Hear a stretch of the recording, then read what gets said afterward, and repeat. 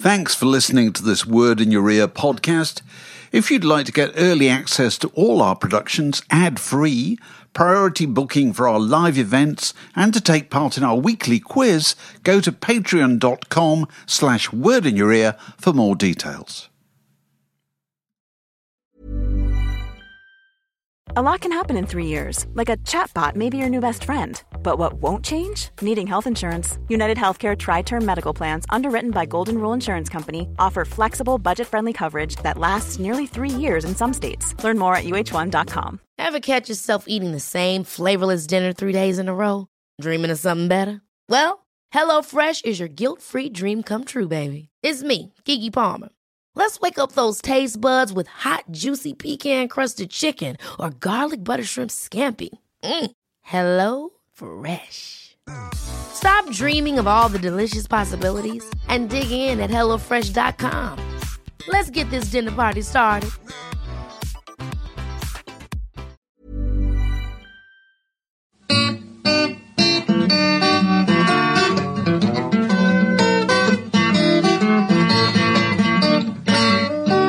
You're listening to a podcast from The Fraser Word. looks at me and goes, "You've told this already." Yeah. That's We're going to get sued. yeah. No, it's leave the repeating myself is the main problem with these things. So, Fraser, Yes. you still haven't told me about going to the Himalayas. I went to the Himalayas. Give us the high point. Get it of the Himalayas. I'll tell you an odd story. I had a guide to take me around the Himalayas for 5 days, and he was a typical kind of Gurkha, 5'3", size 4 feet, incredibly fit. And he said he had a problem buying clothing because elderly youth in Darjeeling these days wear hip-hop gear, baggy pants, hanging off them. and he can't wear them. And so we climbed this, the highest point, which is about 3,600 metres, a place called Sandak Phu. Beautiful views of Everest and Kanchenjunga. Guy serving dinner there, and he has the pants around his ass and a 2-pack T-shirt on, 13,000 feet up. Oh, that stuff gets everywhere. Everywhere. When Fraser was in the Himalayas, he texted me and said, "I'm in the Himalayas," and I said, "I won't believe you unless you send me a picture of you with a Himalaya." And you texted back and said, "The visibility is so bad, I might as well be in the Mendips." I did, yes. Which I thought was rather funny. This is a Word podcast. Special guest Phil Smee. Hello there. Yes, Good afternoon. hello. Don't be shy. And Phil is going to talk to us. We're going to talk about oldies and rare records and repackaging and all that kind of stuff, which is, I suppose, occasioned by a feature in the current issue of Word, which I wrote. Which is triggered by the Mike Reed auction, when his raiment was divided amongst the record collectors in order to pay his tax bill. We'll get into that. Wait, Phil, we have a custom here on the podcast. People tell us about what records, if any, their parents had in their house when they were growing up.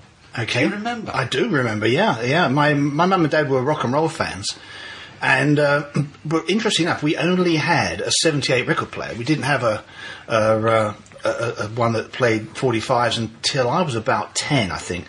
So I do remember my dad coming home with new 78s, and because he rode a motorbike, he used to put a string through him and wear them around his neck. So when he took his coat off, I could, we would sort of see which records he'd bought. So a string through the whole... Yeah, around his neck. Like a big medallion, like that guy out of Public Enemy. Exactly right. With his motorbike leathers over the top. And I remember he used to get off his bike and come in and unzip, and we'd see what he'd bought. And what had he brought? What can you remember? It was a regular stuff, Tommy Steele and Paul Anka and Elvis Presley, that kind of stuff. Chubby Checker, I remember. So was the romance of vinyl planted very, very early? Yeah, there were certain ones I loved, and as soon as we got a proper two-tone Dan set, two-tone leather Dan set, then I remember the day we bought it, we had to, my sister and my mother, and we all went out and we bought a record. We chose a record each, and I still got that record. Which was? Wild Wind, John Layton. John Layton, produced by... RGM, Joe Meek. Joe Meek. Yeah. I think it has features in the very beginning of the Joe Meek biopic that came out not long ago. Extraordinary. Yeah, now, the two-tone the two-tone, I'd forgotten that they were referred to as two-tone leather dancette. Yeah, well, the vinyl, probably fake leather, but it was, yeah, and... what were the actual features of that? Of course, those things, am I right in saying they had a handle? Yeah, of course, they were carrying... portable, in the sense that you could pick it up, and... What they did, they had a fantastic system because stereo hadn't really caught on.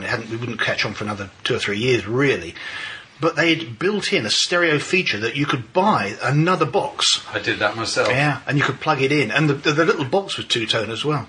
And it was like an extension, wasn't it? Like an extension to your house. And you have a huge lead going across your living room. That's right. But it was the miracle of stereo. Yeah, and you had separate tone and volume on each box. Oh, yes, you did! So you sat in the middle listening, and he said, oh, that's too low, and you had to go across and turn that one up, and you get back. It was like throwing the legs off a table, you know. Can you remember, what were the records that...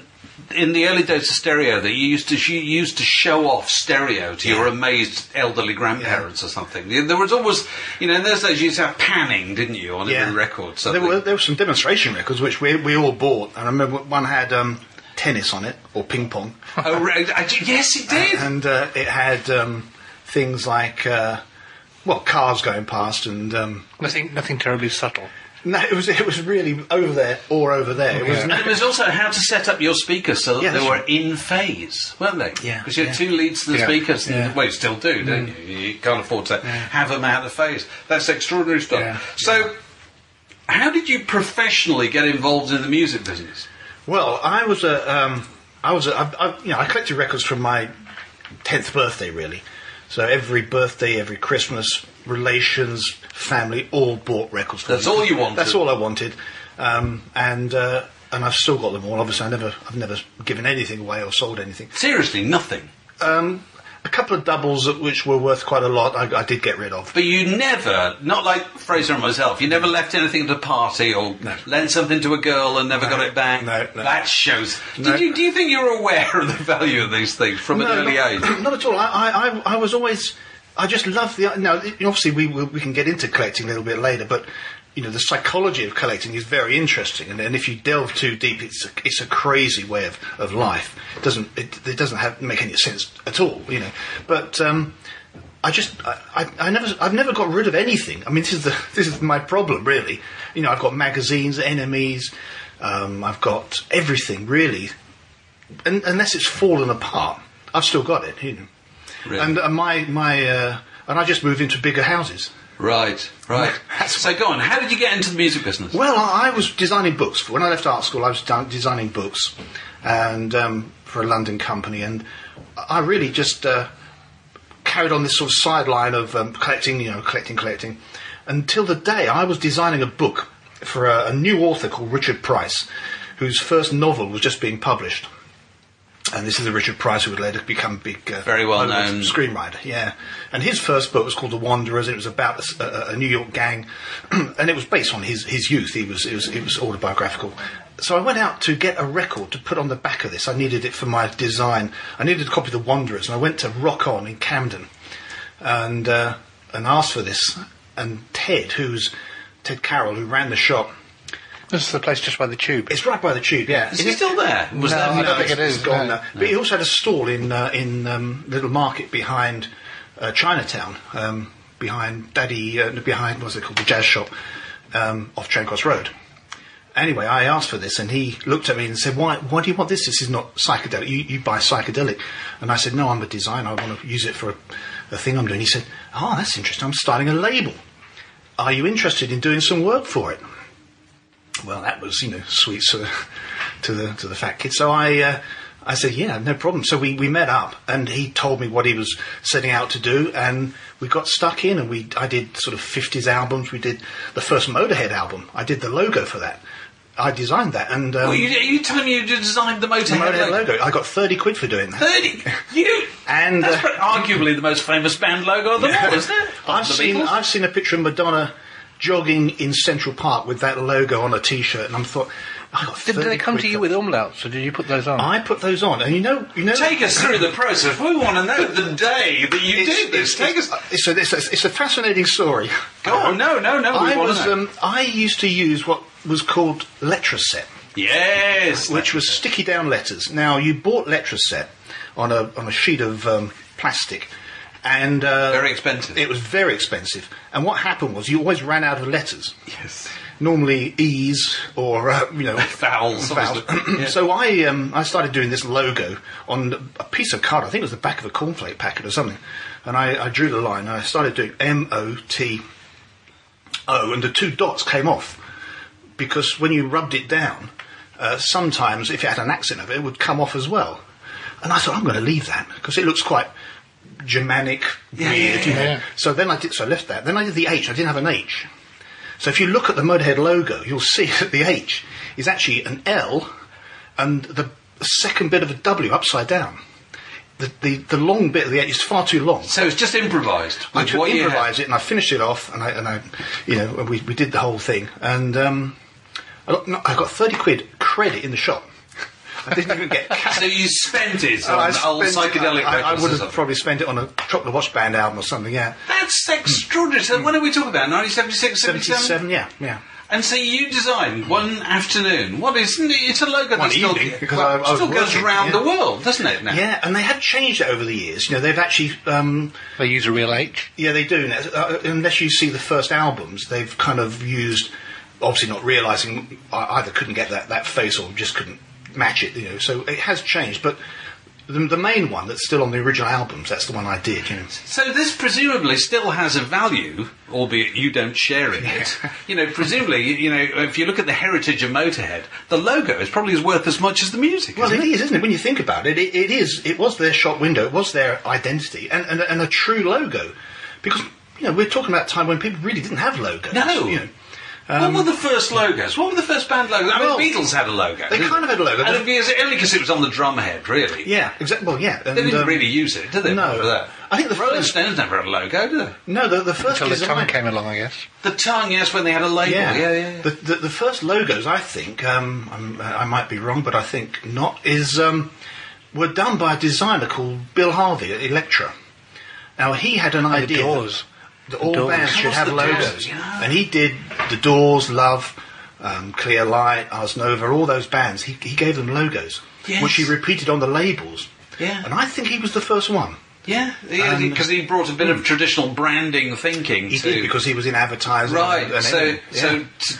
into psychedelia. Yeah. Where so you're working for Ted Carroll. Yeah, you so I do started doing Motorhead logos at night. Go for in the 30 quid evening. credit. Yeah, there's some. Then we spread out because he then ended up with I worked on The Damned. I did all that stuff, and I started getting other jobs from other independents like Stiff. So I did some Madness. I did stuff for the Clash. Which Madness did you do? Anything we'd know? We did I remember we did an album, kind of a best of album. I did a couple of singles. This was all going through in the evening. I was still doing my book designs in working for Collins in the day, and all sorts of people. We did everything from Dex's Midnight Runners through to the Meteors and all sorts of people. And then and meanwhile, I'd started my record label because I did like the punk and the whole thing. So we started this local label called Waldo's Records, which we had the Tea Set and the Bears and people. So when are we talking about here? At 78, 77, 78. Right, okay. And then on my 30th birthday, I decided that I'd rather do this than design books. So I went freelance. And I've been freelance ever since. So that's really how it all began, through Ted looking at a record I was buying and wondering why I was buying it. So you got your own record label, so you must have made a fortune. No, my accountant... Surely not. He got me to wind it up at the end of the 80s, because we turned it into Bam Caruso, which was our reissue label. And we also put a lot of new bands out. And at the end of the 80s, just beginning of the 90s, I remember my accountant saying to me, "I think you ought to wind it up." He said, I get so many letters from the Inland Revenue saying, you must be making a profit by now. He said, they don't believe us anymore. And I really, I'd lost a lot of money. So I think over the 10 years... record company is a good way to lose money. I think we lost about 20,000 over 10 years. How do you lose good. it? Well, we put records out that at the time people didn't buy. It was quite easy, really. In fact, we put one record out. I did a reissue of a Mandrake paddle steamer scene. Ah, the old Mandrake. The old Mandrake. Steamer. No, I've never heard of them. Well, it's a great collectible single. And I did such an elaborate package that when I worked it out, it cost me $192 to make the record, and we were selling it at 170 dealer, you know, so I was... But that's the famous story, isn't it, about New Order's Blue Monday, isn't it? That They lost money on every sleeve. They designed this, Peter Saville did this fantastically beautiful sleeve with all the barcodes on it or whatever, and they lost £1 every time they sold it. And it's the biggest selling 12-inch single of all time, isn't it? You know, so lavishing, you know, money and love on those things doesn't No, it was... doesn't work if you want to make money. No, I always justify it by saying it was a hobby that got out of hand. That's really all it was. Right. My main job has always been designing, and that's what I've done, you know, so... So you mentioned the Damned earlier on. Yeah. Were you responsible for the first Damned album with the mistake on the back cover? No, What was that? Yeah, that was people like Chris Gabrin and Barney Bubbles were doing stuff for Stiff. I took over on Smash It Up and Machine Gun. Okay, because the first album, the picture of the band on the back wasn't the Damned. It was Eddie and the Hot Rods in the first press. Yeah, Really? Yeah. it was intentional. Though. It was intentional? Yeah, Okay. it was.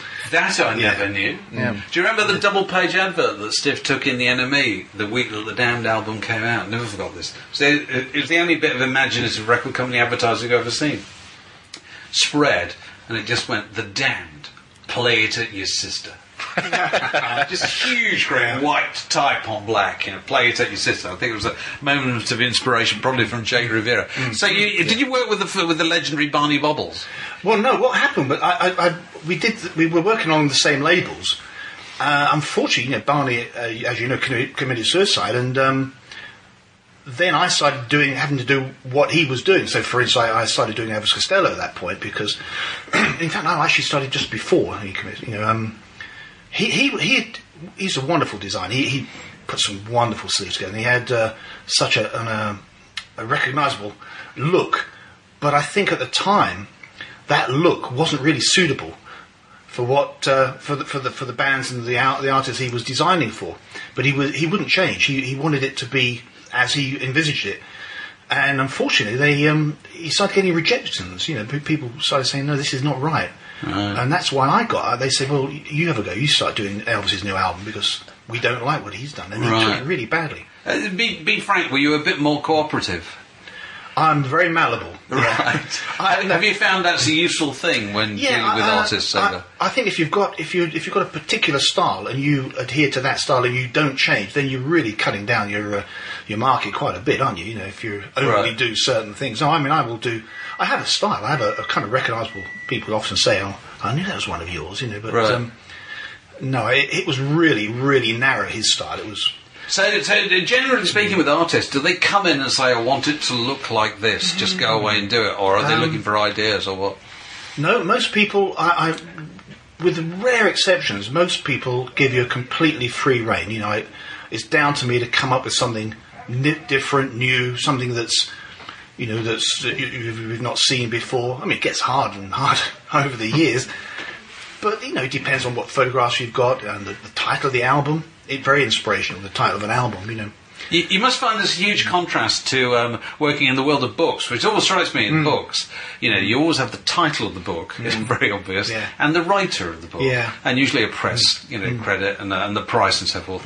Whereas I'm constantly amazed at the number of CDs I get sent where you can't decipher any information whatsoever. Yeah. There's nothing on the front. Yeah. You know, and in the days of CD where you no longer have label copy, if the CD gets separated from its jewel case, you've no way of reuniting the things at all. You know, it's a kind of a sliding scale. Obviously, the better known you are, you know, the more liberty you can take with the way it looks. I mean, for instance, Bjork can get away with just a strange design or black type on a black background, because people buy that stuff anyway. They really. Whereas other people, if it's important that you can see who it is, you know, you've got to be pretty obvious who it is. You know? You've got to say up front, but. So you're helped in this work, presumably, by the fact that you've got a massive, as you say, you never chucked anything away. Yeah. So you've got sort of endless reference, have you, presumably? Well, so and I add to it, you know, because I still buy records. I still buy things to complete my collection, missing items. I don't go to second-hand shops and go through boxes at jumble sales. I've stopped doing that a long time ago. But you had a time doing that. I think everyone does, doesn't they? You can't... There was a time I couldn't walk past an Oxfam shop. If I saw a box of records, I'd just have to go in and have a quick look. I mean, 99 times out of 100 there'd be nothing there. But occasionally, you'd see, oh, hang on, that's nice. Grab that, So what sort of things have you picked up? I did pick up a bunch of beat singles in an Oxfam that someone had obviously just taken in a box. You mean beat group singles? Yeah, right. Bands like the Hollies and those sort of bands. But of course, there was maybe someone had gone to university. I don't know. It was back in the Mother had 70s. chucked him out. Yeah, and they all had the girl's name on the top, and it was fantastic. Because they were beautiful condition. And although I had a lot of them, there was a lot of the unusual singles by Unit 4+2 and the Foremost, all those. So I really, I grabbed the whole lot, the whole box. Now, you brought in a few. You brought in. It sounds like Antiques Roadshow. This does. Yeah. You brought in a few old 45s, lovingly kept in plastic, transparent dust covers. Yeah. Like Fraser and I, we don't have the foresight to do things like that. And I'm gonna. This makes great radio. This, and I'm gonna pick this one off the top here, and I'm gonna, pose to the listening public. I wonder if they know what makes this record rare. It's a copy of the Beatles' Let It Be. It's no doubt in beautiful condition, but it's on Parlophone. Go on, Phil, tell us. Well, of course, it was the first release on Apple, but for some reason, and it could have been a genuine mistake, or I imagine it was, the promo copies were pressed up on Parlophone, on the Parlophone label, and sent out. Which means it's unusual, because if you're used to looking at records, that record does not belong on a Parlophone label. As soon as you look at it, you think there's something wrong with this picture. But the average person might be sitting with something like that in their attic and wouldn't realise there was anything unusual about it at all. It's probably unlikely, because they were only promos, so they were only sent out to a few DJs and people. So what's your guess as to how many copies of that I've got in my left hand that might have been pressed? Well, this is interesting, because the whole thing about collecting, we've got a lot of records here. Something like that, I've got no idea. I do remember talking to one of the reps at EMI who was around in the 60s, and he told me that they used to do about 700 A labels for Advance on any record. Well, that's where you used to see A, big A. overprinted on the single, didn't you? And he said, and the reason we had 700, because about 100 would go out to DJs and radio stations and stuff, and the rest would go to shops, and they would take them in and give them 5 or 6 of these and say, this is the new record by whoever it is, pretty obscure stuff usually, and the next week they would see how many they got left. Now, if they still got them and hadn't sold them, then it would probably not get pressed up. So the A labels would be the only ones. Yeah. But obviously not the case in the case of the Beatles. No, I would imagine there's quite a few of those. But it's still it's that kind of thing that makes something rare. It's the fact that it wasn't really pressed for commercial release and so forth. Yeah. That is one aspect of collecting. It's the promo, advanced copy, test pressing sort of area. So, and the next one I've got here is another Beatles single, again on Parlophone, and this is If I Fell, which, according to my memory, they never put out as a single. No, that's right. And what's interesting with that is, of course, around the world, different tracks were chosen as singles. In America, everywhere, every country chose different tracks. And that particular record came out in Scandinavia, in Finland and Sweden, but was pressed in England. So it looks like an English record. It's an English record. It is an English record. It was made and shipped out. So you get a lovely, regular Parlophone pressing of If I Fell, which is... So that's the kind of thing that would be evident to somebody who knew a lot about records. They'd look at this and they'd know... I used to work in a record shop, so I know. I can pick up a record and I know this was a British pressing. You can just tell, without looking at matrix numbers or whatever. Whereas most people... wouldn't see that kind of thing. No, they wouldn't bat an eyelid, as they say. But it's there's about 6 or 7 different ones. They're all fairly hard to get, and I suppose they may be around in Finland still. Yeah, they might be. Finnish jumble sales. Yeah. The next one that I've picked off the pile here is on the Trojan label, the reggae label, and it's by Millie of My Boy Lollipop fame, but the song's called Mayfair. Now, what's remarkable about this, then, Phil? Well, that's written by Nick Drake.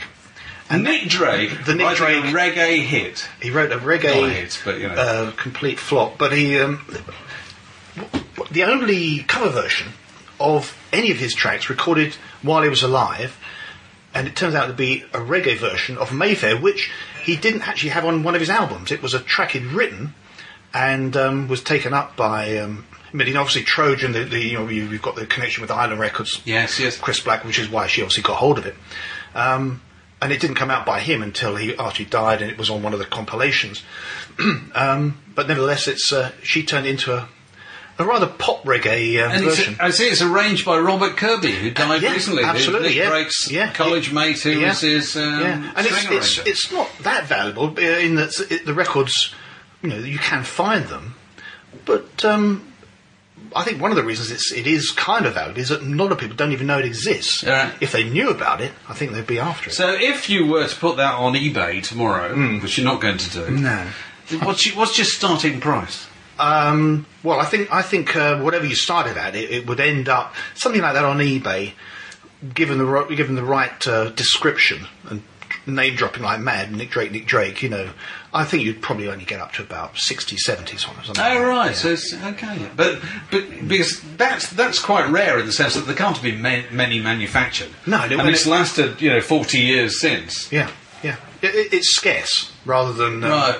than collectible, but it's because it doesn't sound like Nick Drake, Yeah. So do you get people coming up to your parties and say, "Oh, you've got a lot of records"? I've got a load of. They always say, "I've got a load of vinyl indoors." That's what they always say. Well, you got it in the attic somewhere. I must have stuff that's worth a lot. I always get the feeling that people think that their old records are worth a lot of money. Merely because they're old.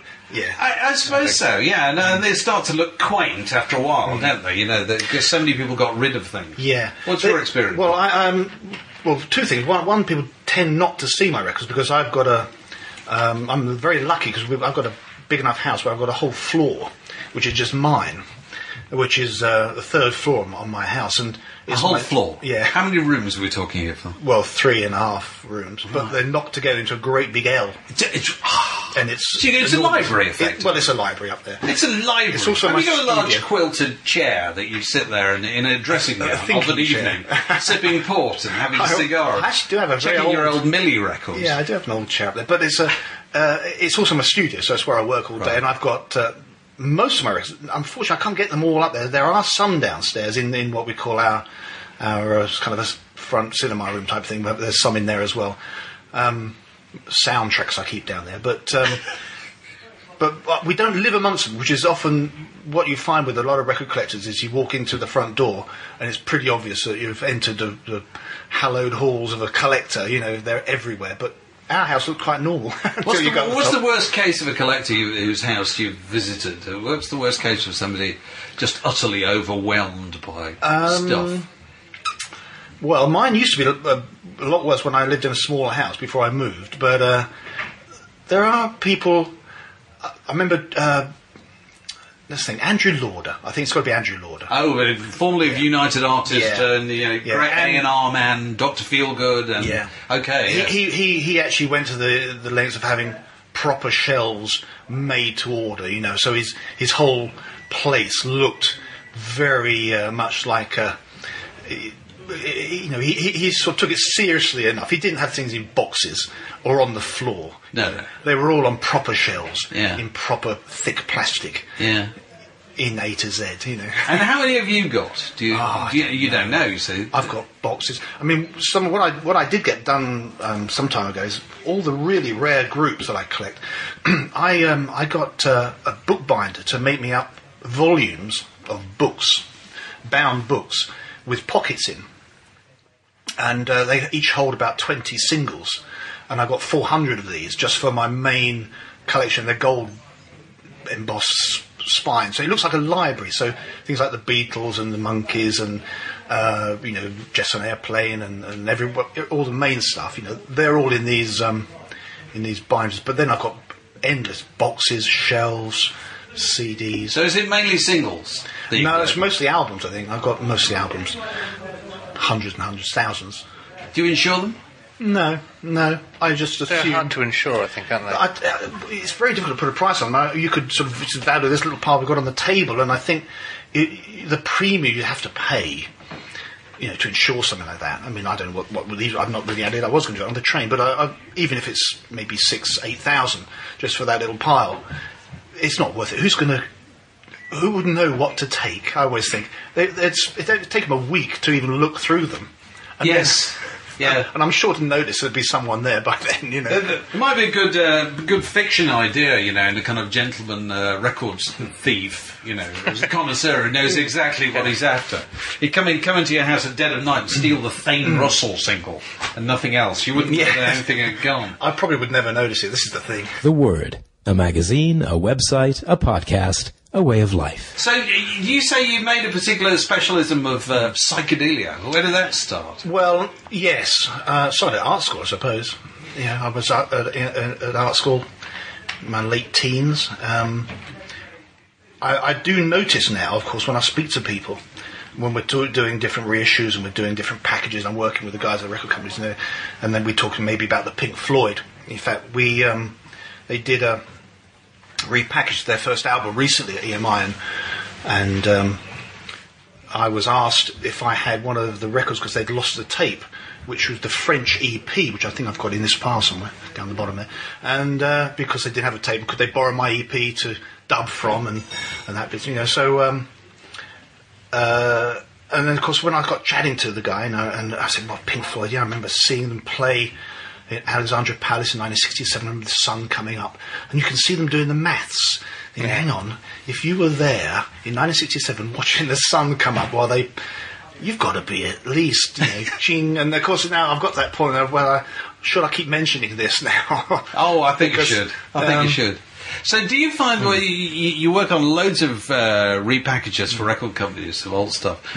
Do you find that they know what they've got, record companies?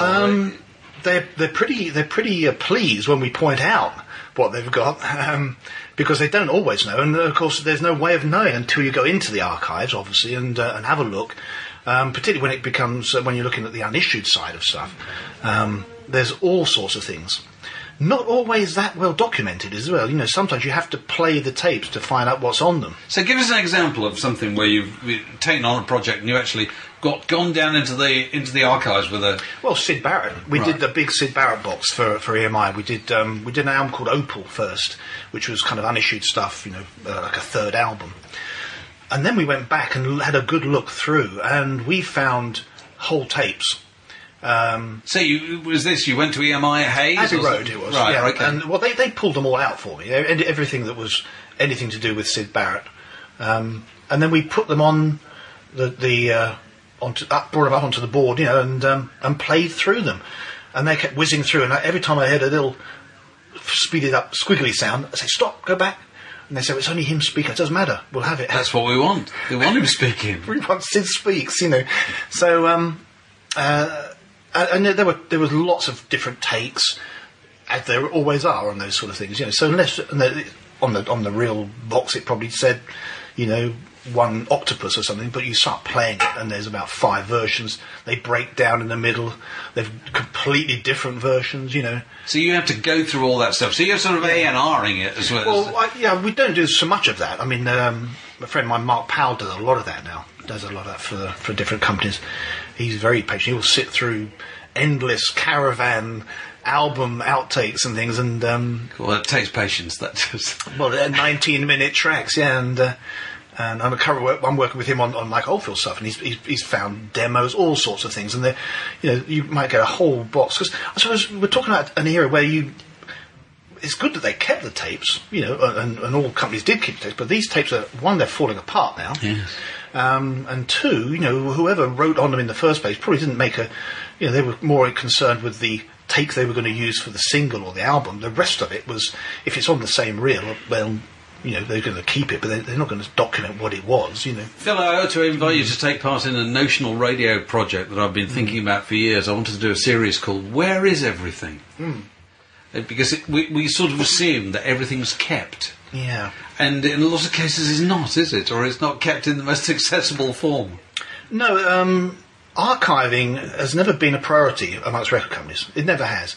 They keep... Well, the best one, I think, Abbey Road, the fact that they've still got it is the fact that they're still in the same building. Yeah. And I think because record companies have changed buildings so many times, that's one of the problems. You know, they've just lost stuff. Well, there was the story when they closed Olympic Studios recently that there was loads of stuff just chucked in a skip outside. Yeah. You could pretty much get master tapes out on the street, which is an astonishing thing. Because we are talking about a time, in the late 60s, early 70s, when no one envisaged CDs, and back catalogue was old recordings, really, unless someone like Time Life or Reader's Digest wanted to put a track on a best of whoever it was. Catalogue was really confined to the occasional music for pleasure release. That's true, isn't it? Really, it was catalogue was a bit of fun, wasn't it? Yeah, it was. Even in the 70s, even when the Beatles. I mean, you look at it now. The Beatles' Red and Blue doubles, which were the first kind of major hit reissues, weren't they? They're very shoddily done. Very poor, and there's no documentation or anything like that. Nice photographs, but that's all. And you would get best ofs. The best ofs usually came out while the act was still going, so you'd get or greatest hits, you'd get, Diana Ross greatest hits. To actually go back and look at someone's career, well, they didn't do that until the CDs come along. And so it was CD that did that, was it? Kind of, although, because we started doing that when we had the Bam Crusoe label, we would then put compilations together. No one else did that. But I can remember going into Phonogram as it was, and saying, look, I've got a list of rare tracks I'd like to license. And we were shown to an office, and there were two people in the office in a tiny room with some filing cabinets, and that was the catalogue department, and they were just there to answer the phone in case, Reader's Digest wanted to put something together, summer hits. So I came up with this list and said, well, I want this, and this, and they said, well, do we own it? And I said, well, I'm pretty sure you do. It came out on Mercury, or... well, have a look through those filing cabinets to see what you can find. So we were left to do that, and I can remember we didn't know what to charge me either. I remember EMI, we spoke to them very early on, and they said, well, what do you think's fair? And I said, I don't know, about... And I was thinking to myself, well, I'm not going to sell many of these. I said, I know, about 120 quid, something like that. They said, OK, we'll do it for 120 quid. To license a track? An album. No, that was an album. An album? Yeah. And we did a sort of, a contract of sorts. It was their standard contract. So I gave them the check. And it was they couldn't. There was no value in it. In those days, I remember Andrew Lauder, for instance, going in and licensing the Byrds and bands like that. Well, you couldn't do that now. You couldn't go and say, we want the Byrds album. So has it changed so much that nowadays people think everything's worth a fortune? Well, they're very reluctant to let anything go, because, of course, if you're asking for it, it must be worth something. Yes. The fact that you've gone in and asked for something makes, but, they will do deals. A lot of the record companies now are more interested in the digital rights anyway, so you can often go and get something if you really want to put it out as a hard copy, and they'll retain the digital rights. But catalogue is changing a lot. We've all seen just about every band. There's a few that haven't been done yet, and there's obviously reasons for that. But most stuff has been reissued in one form. So who are the few that haven't been done? Well, interestingly enough, there's deep catalogue, for instance, of like Traffic, for instance. Now we're working on at the moment, and the only reason it hasn't come out is because of the fact that there's been problems going on. 2 of them have died, and there's just problems. People's estates get involved. Exactly, and legal stuff gets in, and it takes a long, long time to sort out. Otherwise, most things have been done. But having said that, the way this catalogue is going, it's getting more interesting because we're looking more at high-end packaging. These really elaborate things. Yeah, and that's interesting to me, of course, because it's more work and more time where I can spend getting ever elaborate packages. Because you did this extraordinary Electra thing, I think. I did a great big box for Electra. Yeah, unbelievable doorstop of a thing with know. very luxurious padded booklet and stuff. And I've got one at home, and I have to look at it and think, how many of these did they sell? Did you put that intake of breath? Not enough. Unfortunately, I didn't exactly talk them into it because they were very willing to do it. But Jack Holzman, who's got a great reputation, who ran the label in the '60s and signed Queen in America, so he's in credit. They owe him one, yeah. And he was very keen for it to happen, and to his credit, he only changed a few things on my original track listing, and the things he changed were only because he had bad memories of these. The one group, I remember, Clear Light, he said, no, they were always asking for money, they were dreadful, bunch of drug takers. So, he had a different view of it than I did. But the reason that looked like a doorstop, there was a good reason for that. I was going to do a version on vinyl, and that was to house, I think 8 double albums, you see, were going to be in that box. We never did the vinyl. So we ended up with But you had to buy the boxes. Yeah, we had the boxes made to suit both formats. Yeah. So what are the big successful high-end reissues that people have done that have gone better than anybody expected? Let's think. One case in point, it's not too elaborate, but it's this new Topic thing we did last summer for Topic Records, which is called 70, 70 years of the oldest independent label in the world.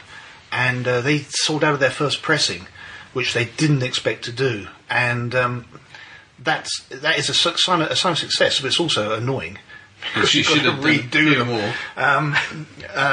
And it shows that people are willing to pay out a lot of money for something which is really, really nice. It's a kind of almost like that hand-built car thing. They're willing to wait for it and pay a little bit because it's special and it's. You see, I can understand things like that, and I keep meaning to try and get hold of. There's a legendary reissue of a load of gospel records that a guy did in the States. Oh, I have this. It's the wooden Moving box. Out of Babylon or whatever it's called. Is that what it's called? Goodbye Babylon. Goodbye Babylon, and it has apparently a piece of cotton. Yeah. In every box. Yeah. Which I thought was an Raw incredibly cute touch. It's a very beautiful idea. And it's beautiful. The whole thing's in a wood box with a sliding lid. It's wonderful. So you see, and I can appreciate stuff like that. Yeah. Stuff that's beautiful. But then I look at things that are kind of in the shape of guitars or, stuff like that, and I think, How do you file it? Where do you put it? What a tiresome thing that is. Where do you stand on that? No, I hate that for those reasons. It's just to be gimmicky. It's not right. It's interesting. It's an interesting subject because there are. In the book world, for instance, there's always been lovely editions, of proper leather-bound versions of whatever it is, and really we're just kind of tapping into that area. To be too gimmicky, unless it's something a bit unusual. I know there was a hat box with girl groups, which was round. You could put it on top of something, and that worked. So what do you think about I've got actually all the soundtracks of all the Hanna-Barbera cartoons, and it's called Hanna-Barbera's Picnic Basket. And it's in the shape of a picnic basket, actually with a handle. Is it made of wicker? Sadly not, no. But it probably it won't stand up to too much rough treatment. Now the big question to me is, everybody understands the kind of constant fascination with the 60s and the 50s as well, I suppose, and the 70s. But is this emphasis on nostalgia and repackaging and people wanting to buy souvenir editions, is there a future in it? Are people going to be doing it about music made now? In 30, 40 years' time? That is interesting because, of course, what I'm trying to do, and it's one of my kind of little rules that I try to adhere to when I'm designing a new project, and I'm starting something very exciting ones right now, is that I do like to think of what I'm doing as being the definitive version. But by doing the definitive version, then you're saying, well, that's it. Nothing comes after this because this is the final version. You will never need another whatever it is, whether it's a Miles Davis, or Fairport Convention, whatever it is. Now that does mean that unless something is discovered that makes that obsolete, then that is going to be the final version. But I think it's a big market in the sense that there are enough people around to appreciate it. It's not a huge market, but there are enough of them to keep that going. And of course, it will happen for the 70s a lot more, and it will happen for the 80s, I suppose, at some point. So because there's no sign of anybody, I don't know, repackaging everything by the Human League, for instance. I haven't seen that. No, You know, it will happen. I mean, maybe.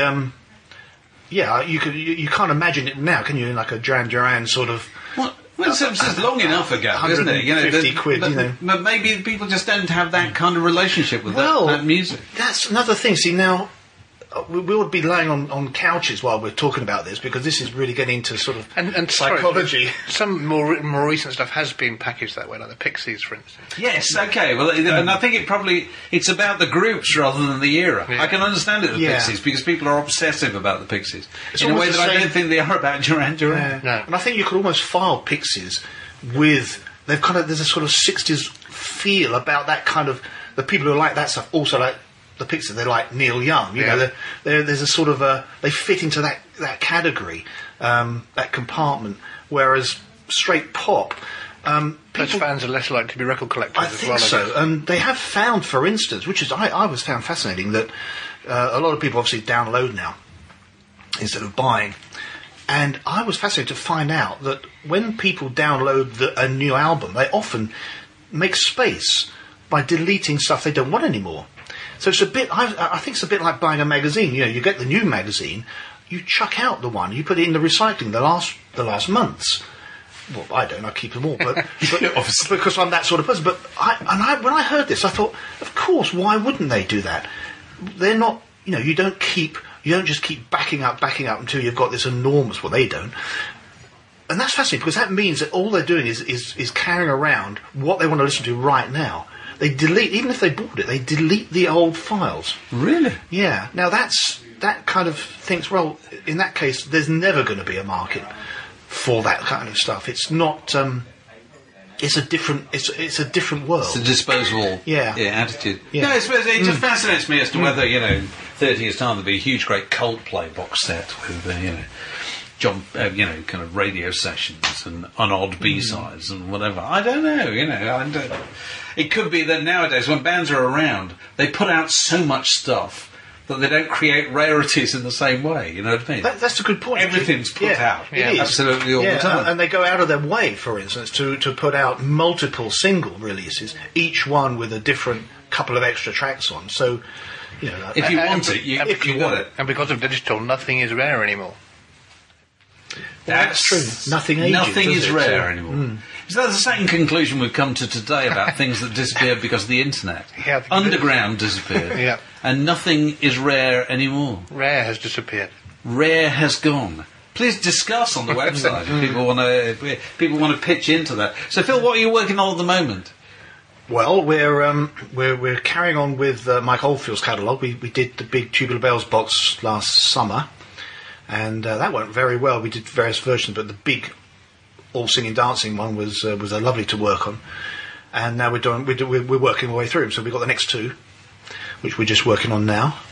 With so you're into Hergest Ridge and Almadorn and things yes, like which that. it's interesting. It does divide people. People actually said to me, "I prefer those to Tubular Bells." Others say they were just Tubular Bells parts 2 and 3. But it's fascinating because we've got the demos, we've got all sorts of things, and he's great to work with, even though he's in the Bahamas. And He's Mike's still doing all right, is he? Oh, absolutely. He's in the Bahamas. Yeah, and we work all sorts of things. I mean, I have to sort of rack my brains. We're starting work on some. It's not exactly hush hush, but we are starting work on some Sandy Denny, a great big box. This is everything she ever worked on, and I've got the archives. Pictorial archives. See, I just find this annoying. I already have a Sandy Denny box set, and now it's obsolete. Well, no, it's this will be the definitive. Everything she So did. was the last one when it came out. Yeah, it was. Talking about it washing whiter. Yeah, I know, and it is. Yeah, but what can you do? I'm a fan here, so this is. I'm a fan, and so I'm quite a good. So, if I like it, then other people don't like it, type of thing, And I must admit, I do think, well, hang on, is there enough new on this to make it worthwhile? But there is. There's Even if it's just for you. Stacks of stuff. Yeah. So one of the things that's really important in projects like that is not just the music; it's the kind of the ephemera, the pictures. And, I'm going well over the top on this. I mean, it's going to be a big book, 12-inch square type of thing. It's going to be. I mean, we've even got. For instance, we found the slicks to the album that didn't come out. That became Explain the slicks. Slick is just a printed piece of card before it was made up into an album sleeve. It got as far as being printed, you see, but not made up. What, so she had a record that was supposed to come out? Yeah, there's a record called Gold Dust. It was coming out before Rendezvous. Rendezvous was delayed for about 18 months, 2 years before it came out. And eventually, she put new tracks on it. She put things like Candle in the Wind, for instance. I mean, that was never on the original version. So where have you found these proofs? Well, we found them because her husband at the time, Trevor Lucas, remarried, and his wife survived him and keeps the archive intact. She keeps everything still. Lovely lady, and she's given us access to the whole lot, including books of all the lyrics or all the handwritten stuff. So she's got this stuff. So this is the widow of the ex-husband of the artist. Yeah.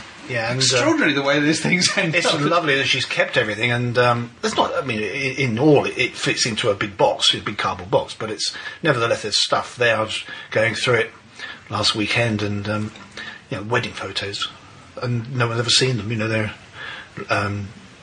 Sandy doing the ironing, that kind of thing. But all sorts of things, So you must spend quite a bit of your time doing this, dealing with either musicians who or people who were musicians 40 years ago, or their descendants, or that must call for very sensitive handling. That side of things, because obviously if somebody says, "Oh, you look at the family album," you think, "Yes, please." It's true. You can end up. They or rather you didn't. I can be enthusing about something. Oh, this is fantastic. Oh no, rather you didn't use that. I mean, we used to get it with bands like the Hollies, for instance. I remember Tony saying, "Oh, you can't use that photo. Why not?" Because that's my first girlfriend, and my wife does not want to see a picture of her. Yep. I think, but it's a great shot. No, can't use it. So. So you always got to edit there. Yeah, you've got to be aware of that. I was once involved years ago in doing a Paul McCartney tour program when he'd just married Heather. So it's a few years after Linda had died, and they gave us a load of stuff to use in it. And there were loads of old pictures of Linda, and there was a piece about Linda McCartney cooking and so forth. So she was featured in it. And then I was with McCartney, and he was looking over the proofs, and he noticed this, And then he said eventually, "I tell you what, 3 of Linda, 5 of Heather." That was the quota. You weren't allowed to go for a quiet life. Which I can entirely see his point. I'm sure it'd be obviously very different now. But you must have to deal with this sort of thing. Now, we were talking before we started recording about this group, the Mike Stewart Span, that you told me about when I was researching this piece about rare records, and you said, "Oh, 700 quid for a single by the Mike Stewart Span came out in 1968 or something," and I'd never heard of them. So. You must come across these groups who've found a sort of celebrity in a very small way 40 years after they made the record. How do you find them? Well, they interestingly enough, that particular when I was doing the Bam Crusoe label in the 80s, I wanted to put out some tracks on there by Mike Stewart's band, and I can remember the day I was looking through the Radio Times. Just flicking through, seeing, and I noticed this name leapt off the page. Stuart Hobday, as a producer on a Saturday programme with Brian Matthews, and I thought, hang on, Stuart Hobday, he was the singer in Mike Stewart's Span. Now, obviously, I knew that because so you've got that kind of retentive memory. I've got that sort of. So I thought, well, why not? So I phoned, BBC, and they put me through. And he thought it was a wind-up. He thought it was one of his mates. Because I was saying, are you Stuart Hobday of the Mike Stewart Span? He said, who is this? What do you want? And obviously, once he found out I was I wanted to put out the stuff, he was really nice. And he invited me up and we met, and he couldn't believe that anyone was interested. And that was the beginning. That's when people like that realise that we do remember this stuff. And it was lovely because I'm a fan of those records anyway. But also they changed their name a little later, became Leviathan on Elektra, and I collect Elektra, as you probably realise. I've got probably the best Elektra collection in the country. I'm near perfect now, from 53 to 74. Near perfect. Yeah. I'm missing about 20 albums and a handful of singles, but so it was quite important. Anyway, so one thing led to another, and we keep in touch, and he lets me know if something's happening, But then there are other people as well. For instance, another friend of mine who I see quite regularly, a guy called Ali Mackenzie. Now, Ali was in a band called The Byrds, the British Byrds. The guitarist was Ronnie Wood, and they made 4 singles, revered by collectors of R&B and everything as being the best exponents of that style of the time. Better than the Pretty Things, certainly better than the Stones at the time. And Ali takes a really kind of an interesting slant on it.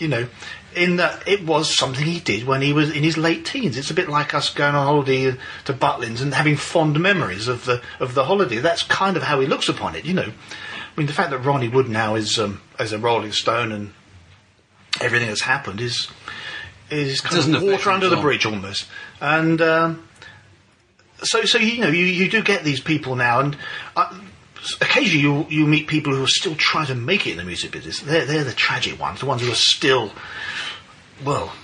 think it can happen. Still think a hit is round the corner, and there are quite a lot of those. Well, they're unsinkable optimist musicians, aren't they? As a breed, and they often don't realise why they were popular then and aren't now. They don't get it. They don't get the transition. Well, what was it I was doing then that I'm not? I can play better now. So why am I more popular now? And why am I playing pubs? I think all musicians have a kind of blind spot where their own appeal is. I think so too. Yeah.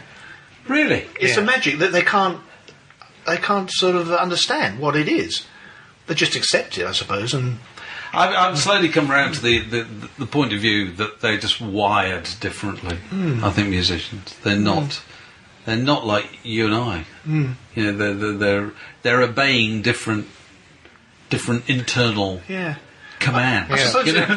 They're just driven. It's like actors, I suppose. It's Laurence Olivier famously said about actors. He said, if you want to be an actor, you're an actor. If you're not an actor, you didn't want it hard enough. And I think it's probably the same with musicians. It is. I always find it fascinating that, for instance, in Ray Davies's book, his autobiography, he kind of dwells a bit on the time when the hits stopped.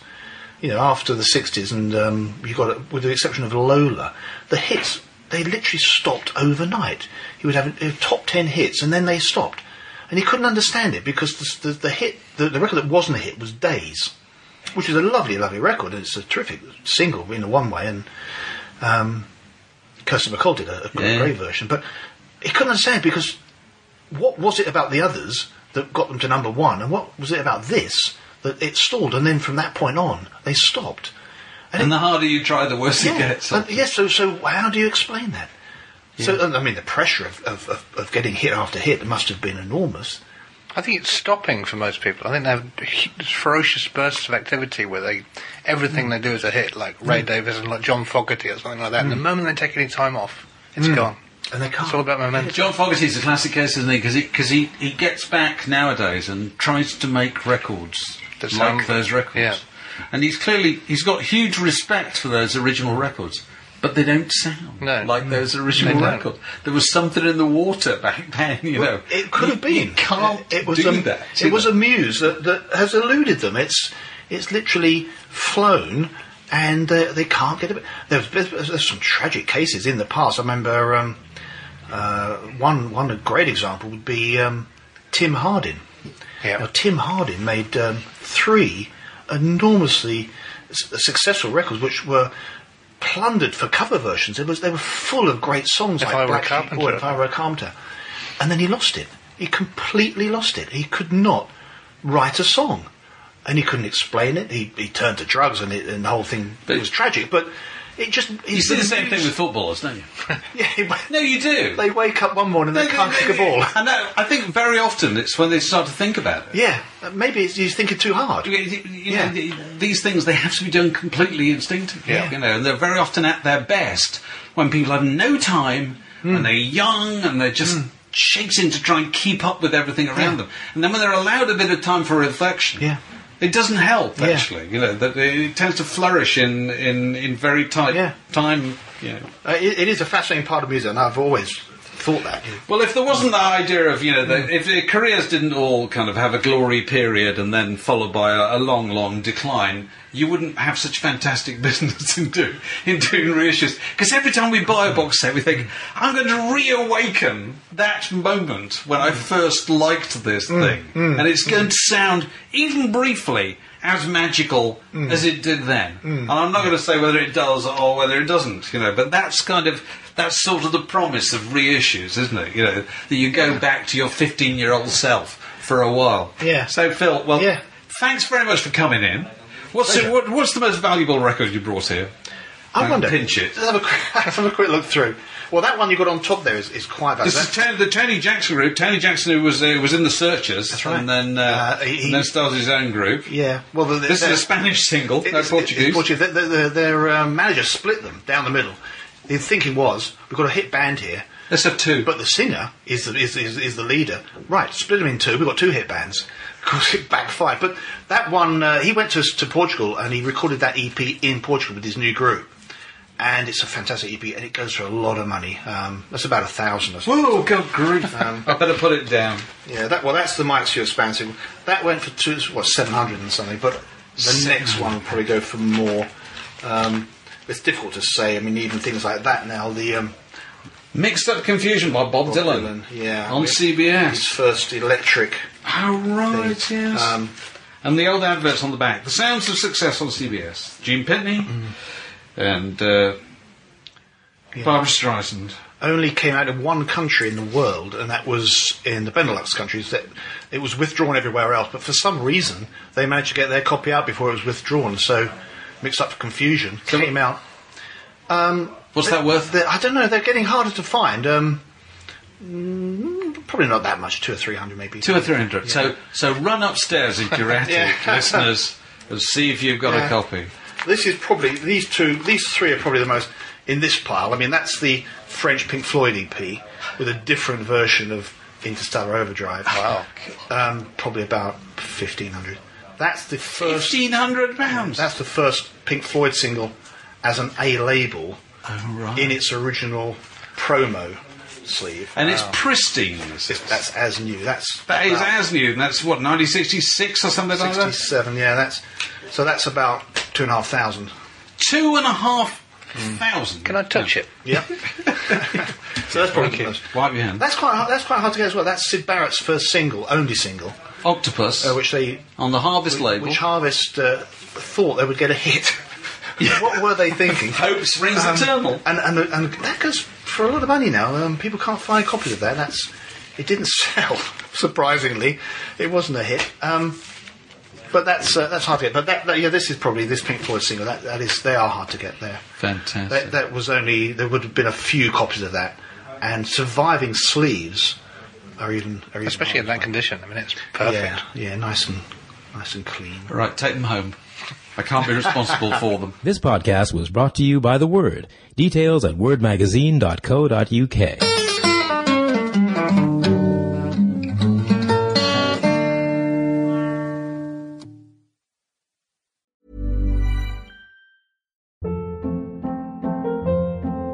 Hold up. What was that? Boring. No flavor. That was as bad as those leftovers you ate all week. Keke Palmer here, and it's time to say hello to something fresh and guilt-free. Hello Fresh. Jazz up dinner with pecan-crusted chicken or garlic butter shrimp scampi. Now that's music to my mouth. Hello Fresh. Let's get this dinner party started. Discover all the delicious possibilities at HelloFresh.com.